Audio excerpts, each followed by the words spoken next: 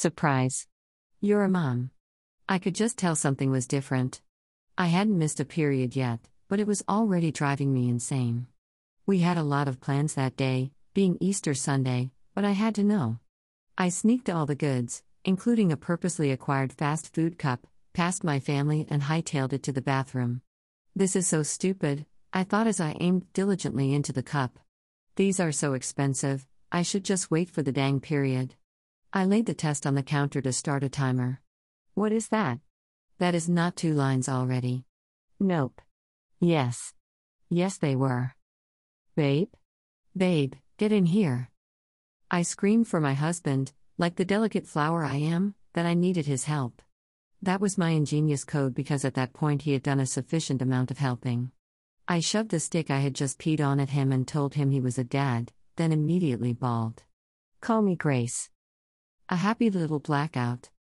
We told my immediate family, who no doubt heard my brand new mommy sobs from the living room, and then it is a total blackout for me from that point on until the next day. I honestly cannot tell you anything else we did that day. Pregnant? Okay, what do I do now? By the next day it had started to hit home. I knew I was a ticking time bomb with only one shot to do this right. These are the first things I did, in the order I did them in. 1. Went to my doctor to confirm my at-home results. 2. Went straight over to my local WIC office with my proof of pregnancy to sign up. 3. Went to the grocery store to buy fruits and veggies because I wasn't the healthiest eater pre-pregnancy. 4. Found an excellent OP and called to make my first appointment. 5.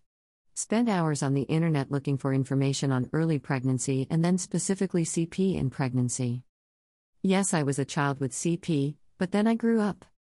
It was really shocking for me to see just how shallow the pool of information was. There was a dictionary definition, cerebralpalsy.org, and a bunch of lawyers offering malpractice suits.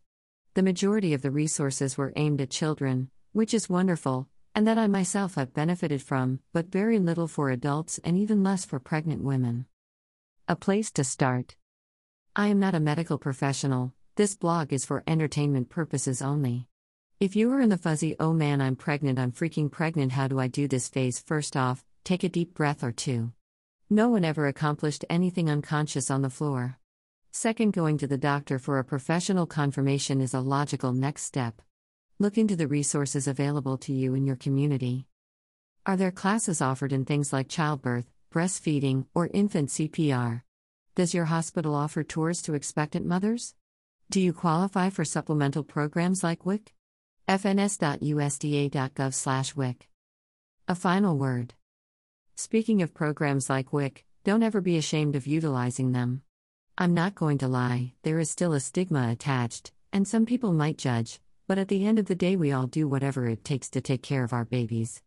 Keep going, mamas, we can do this.